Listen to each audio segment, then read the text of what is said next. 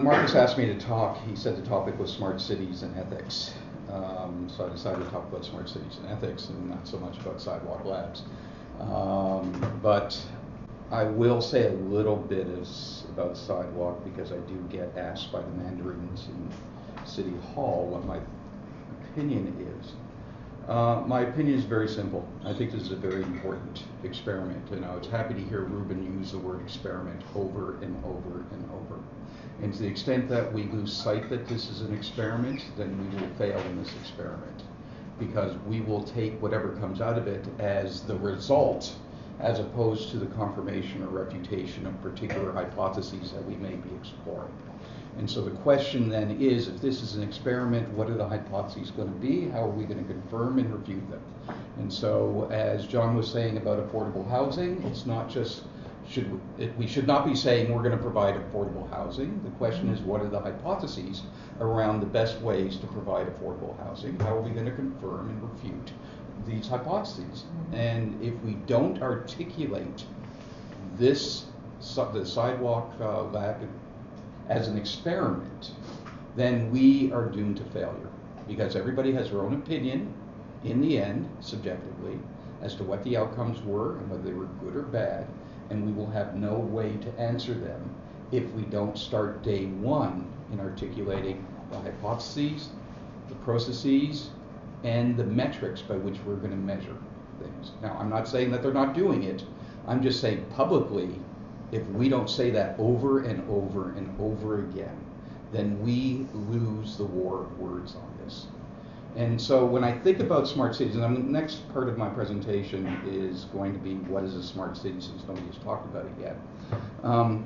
When I think about smart cities, again, just recently a journalist asked me, he was interviewing me about smart cities, and of course, because I'm on the computer science engineering side, they want me to talk about information communication technology as the basis of smart cities.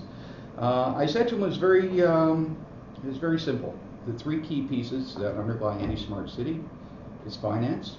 Do we have the money to do something? Governance. Do we have the wherewithal to do it? And third is culture. Do we have the culture of experimentation that allows us to go down these paths? Do the experiment, and if we fail, learn from it, and we succeed, propagate it across the city.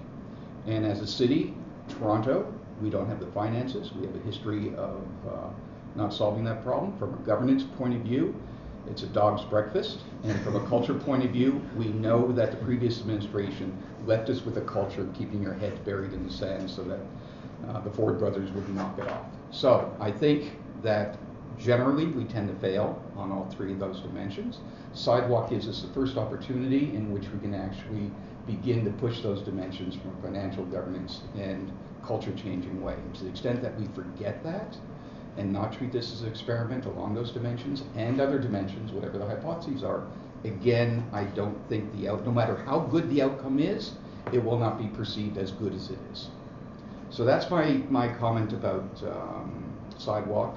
I'm not going to return to sidewalk at all. Actually, I will indirectly. So what I'm going to talk about next is what is a smart city. I went to the bookstore and I looked for a beanie with a propeller on it because I guess I'm the propeller head amongst the group here, so I might as well wear the clothing. So what is a smart city? People have a lot of expectations about what I'm going to say given my background, and so they'll probably think me saying something like composed of a system of systems acting as an organic whole with information communication technology providing an artificial nervous system. And this is due to Cantor and Littau back in 2009. They normally expect me to say that. And I do say that periodically when there's a very narrow crowd focusing on technology.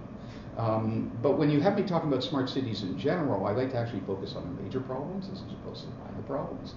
And so my preferred version of smart cities, and this is due to Harrison 2014, is cities are regions that seek to make the best use of the knowledge and intelligence of citizens, administrators, and service providers to improve the design, construction, and operation of the city in various ways. It says nothing about technology.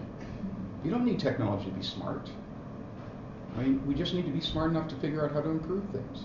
I mean, if you look at the sidewalk proposal, find one idea that is new. One idea. I dare you to find one idea that is new. Every idea that I've seen in the sidewalk proposal, I've seen elsewhere, and I've seen over the decades. I mean, you talk about modular housing. The German architects, for decades, have been designing modular buildings. I mean, I'm not an architect. Matter of fact, back then I didn't do anything with urban problems, but I know about it.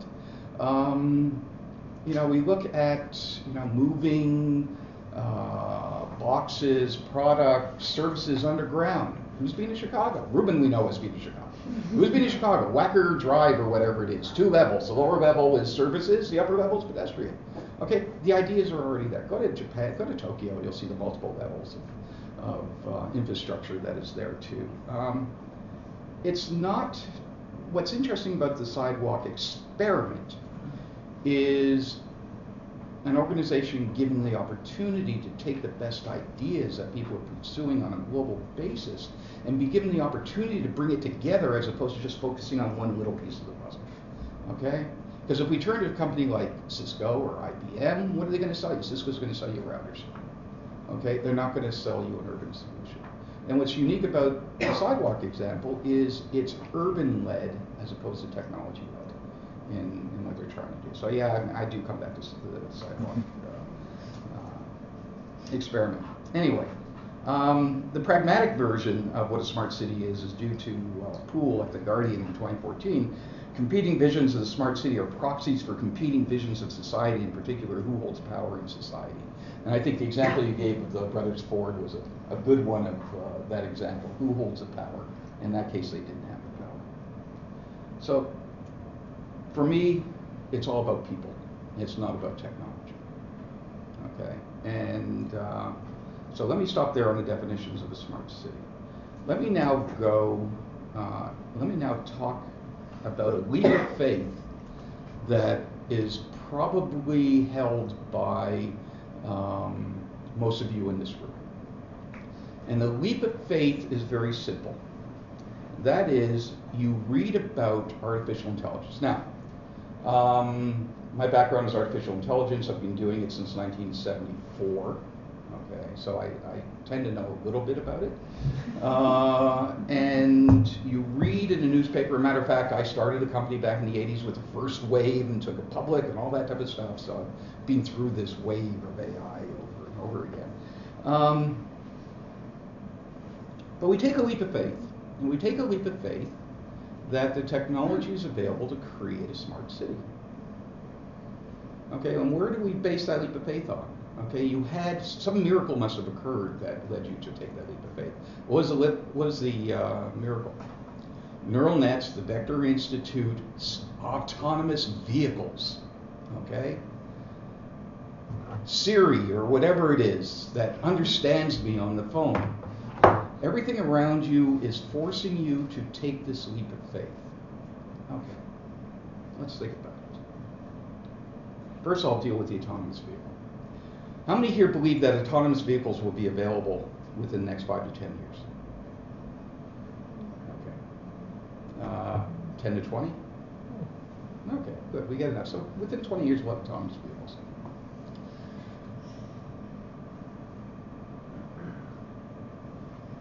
Uber, there's something called, in the autonomous vehicle world, and we haven't even defined what autonomous means. To me, autonomous means totally self-driving. It'll drive anywhere around a city, under any conditions, without any human intervention. And so one metric that's used in the autonomous vehicle world is mean time to intervention. So you know these autonomous vehicles have a driver sitting beside behind the wheel, and if there's something that's going to occur, like an accident, they then intervene. Okay, so they refer to mean time to intervention. How many hours is that car driving itself without anybody intervening? For Uber, it's about 1,000 hours, mean time to intervention. That is, the car's going to do something that you don't want it to do and you have to humanly intervene. Google is about 5,000 hours. Anybody want to hazard a guess what it is for a human being? 1.2 million. Okay, now think about that. We have a long way to go before we have full autonomy. We don't know how to do full autonomy, okay? And where full autonomy is not just being able to stay in the lane, not just being able to park the car, not just being able to stop at a red light, But dealing with the fact that the dog is about to jump out of the window, or somebody jumped off a building in front of you, or whatever it is. And it was interesting, the Ethics in AI presentation, Hector Levesque, who actually started as an undergrad same time I did in computer science here way back, before I can even remember. Anyway, he talked about the long tail of low probability events. The world is full of low probability events. We don't have a training data for that, okay, to allow a car to learn enough using neural nets what to do.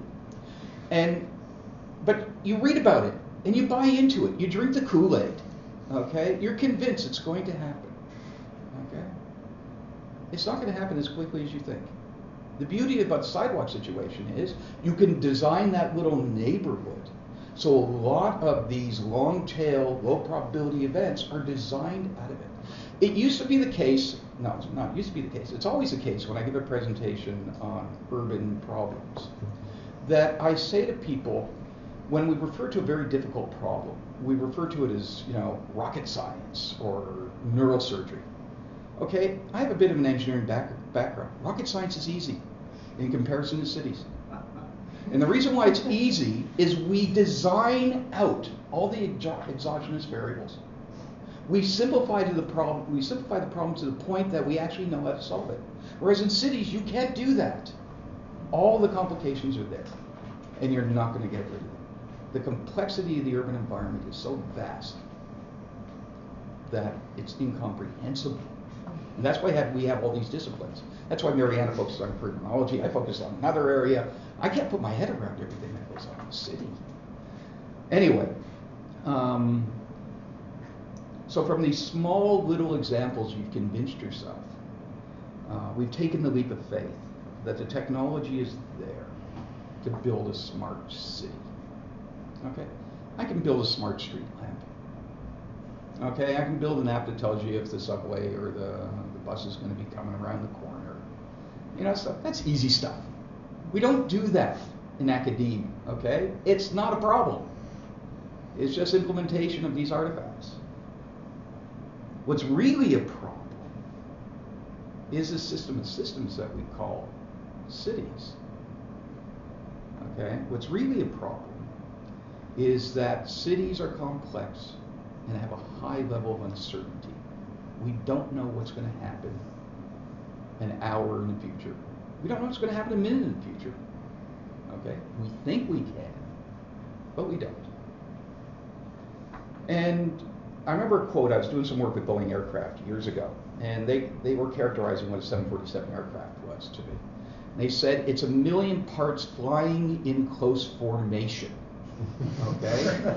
And what that says to you is there's a high degree of uncertainty even in what they do, and so they over design it to make sure it's not going to fall apart in the sky. Okay? City is composed of thousands of individuals, whether those individuals, tens of thousands, whatever, hundreds of thousands, millions of individuals, and software systems and mechanical systems, all operating in parallel, all interacting in very interesting ways, and operating in loose coordination. Okay.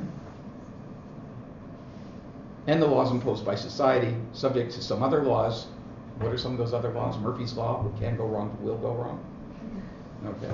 Do we design that into our systems? No, we don't design this into our systems. Moltke's Law, no battle plan survives contact with the enemy. All the things we know is true, we throw away with our leap of faith. Billings' Law, the squeaky wheel gets the grease. And my law, which is there will always be people who will work the system to their own benefit, or for every rule there's someone who's ready to break it. Okay? This is reality. This is what cities are all about. And if you come into the smart city world with the assumption that you have the ability to control, manage, monitor this complex system called a city, you're drinking more than Kool-Aid. I mean, we're on the vodka side. We're beyond that. So, in order for us to build a smart city, this is really what the technical point I wanted to make, is knowing that I have a camera and that I have a neural net that can recognize your face doesn't make me a smart city. It makes me a smart face recognition system. Okay? Knowing that the city lights turn off and on when they need to be turned off and on doesn't make a smart city, it makes smart lights. Okay? A smart city is one that addresses the full set of subsystems, all the pieces, and figures out ways to do things better as a system, as opposed to these individual parts. Now, it's nice to have smart street lights, smart lighting, smart this, smart that, but it ignores the whole fact that we are an interconnected system and it's all interacting with each other. But we say, hey, you computer scientists, you know what you're doing. You got all these data systems, you got all these fiber optic connections, we're gathering all this data, we're going to do wonderful things with this data. We don't even know how to integrate the data. Okay? When people talk about open data portals for cities, that data isn't integrated. What's integrated is the portal. You have the opportunity to access separate data sets that are not integrated in any way. So I teach a course in data analytics in cities, in the civil engineering city program. And I say to the students right when they start, okay, you're going to solve a city problem using data analytics. And I'll tell you right now, it's going to take you 80% of your time to figure out what the data is and how to get it to actually integrate, that I can combine data from multiple sources. And 20% of the time, you're going to be doing the data analytics. And the reason is the data that the cities generate is not designed at the outset so they can be integrated properly. So I'll say something from Mariana's side of the world, okay? For the longest time, criminal data was done in cities like Toronto on a neighborhood basis or on the police station basis, whatever their responsible area was, okay? How do I combine that? How do I use that data that's reported within one geographic area with data that's reported on a neighborhood area, with data that's reported on a census area? And I'm talking about the simplest integration of data because it's already aggregated for me and it's done at a geographic level where they're not the same geographies. Okay? It's very simple. That's the simplest problem I could even think of. I mean, we know what the solution is. Give me lat long. You know, give me the actual geographic location. I can then take it to the neighborhood and stuff like that. So there's solutions for that. But I got lots of examples where there's no solution. You can't integrate the data. So beneath our feet, the data that's beneath our feet, you make this assumption that we, get out this data, we can integrate it, do all sorts of evidence-based reasoning, it's tough. Okay, and the problems haven't been solved. But I'm going to throw another problem at you. Okay, let's go back to the city system of systems. Sorry, am I taking too long? So let's go back to the systems view of the world. What is going to be the thing that operates the city? I mean, nobody thinks about that. Okay, what is going to be the primary method by which we interact with the city going forward? And it's becoming so today. It's the web, right? You want a service, you go on the web. You want information, you go on the web. You want to buy something, you go on the web. Whatever it is that you do, you're going to do it on the web. You're going to interact with the city, you're going to do it via the web. You're not going to speak to people. In the long run, you're not going to speak to people. So in essence, whatever that operating system is that runs the city is your primary interface. Okay? That system will be the way you connect with the city. Okay? Because that'll be the primary interface. And what does that say? Let me bring this to an ethics point of view. And I had to go and look up what ethics means. I mean, I thought I knew what ethics is, but I had to look it up anyway. I think the definition is really important. Ethics definition, the dictionary I looked at, is moral principles that govern a person's behavior or the conducting of an activity. What's going to be the principles, the moral principles that govern the behavior of the city operating system? To me, that's the ethical issue. Okay, we can talk about data all you want, and I knew that this was going to be reduced to data because everybody who writes about, well, actually I only found one paper on that, on smart cities and ethics, and they write about data. I hate to say this to everybody, but the issue of privacy, that horse bolted from the barn 15, 20 years ago. From a computer science perspective, we lost that war, if you want to refer to it as a war, a long time ago. Okay, and it doesn't matter how much you think we can do from putting in firewalls and saying, here's the privacy legislation. You give so much information about yourself out on an hourly basis that whatever we need to get, we can eventually get if we're willing to put the time into it. So the issue isn't about, I mean, not to say that we shouldn't have firewalls, not to say that we shouldn't have security, not to say that we shouldn't have privacy, but that isn't the total solution. It's just one piece of the puzzle. And so what I'm talking about isn't about privacy, because it's an important question, but everybody talks about that. But what they lose sight of the fact is that as we begin to automate the system that operates the city, actually makes decisions, decides where to allocate resources, when to do things, who to do it for, how to prioritize what it's going to work on, as that becomes more automated, where is the ethical basis of that system? Where is the accountability of that system? Where do we make it change from being process-oriented, which is the way all systems are today, to being goal-oriented, so that the goals are being achieved and not just implementing process independent of the goal? To me, these are the ethical questions that have to be addressed. That's it. All right. Thank you very much, Paul.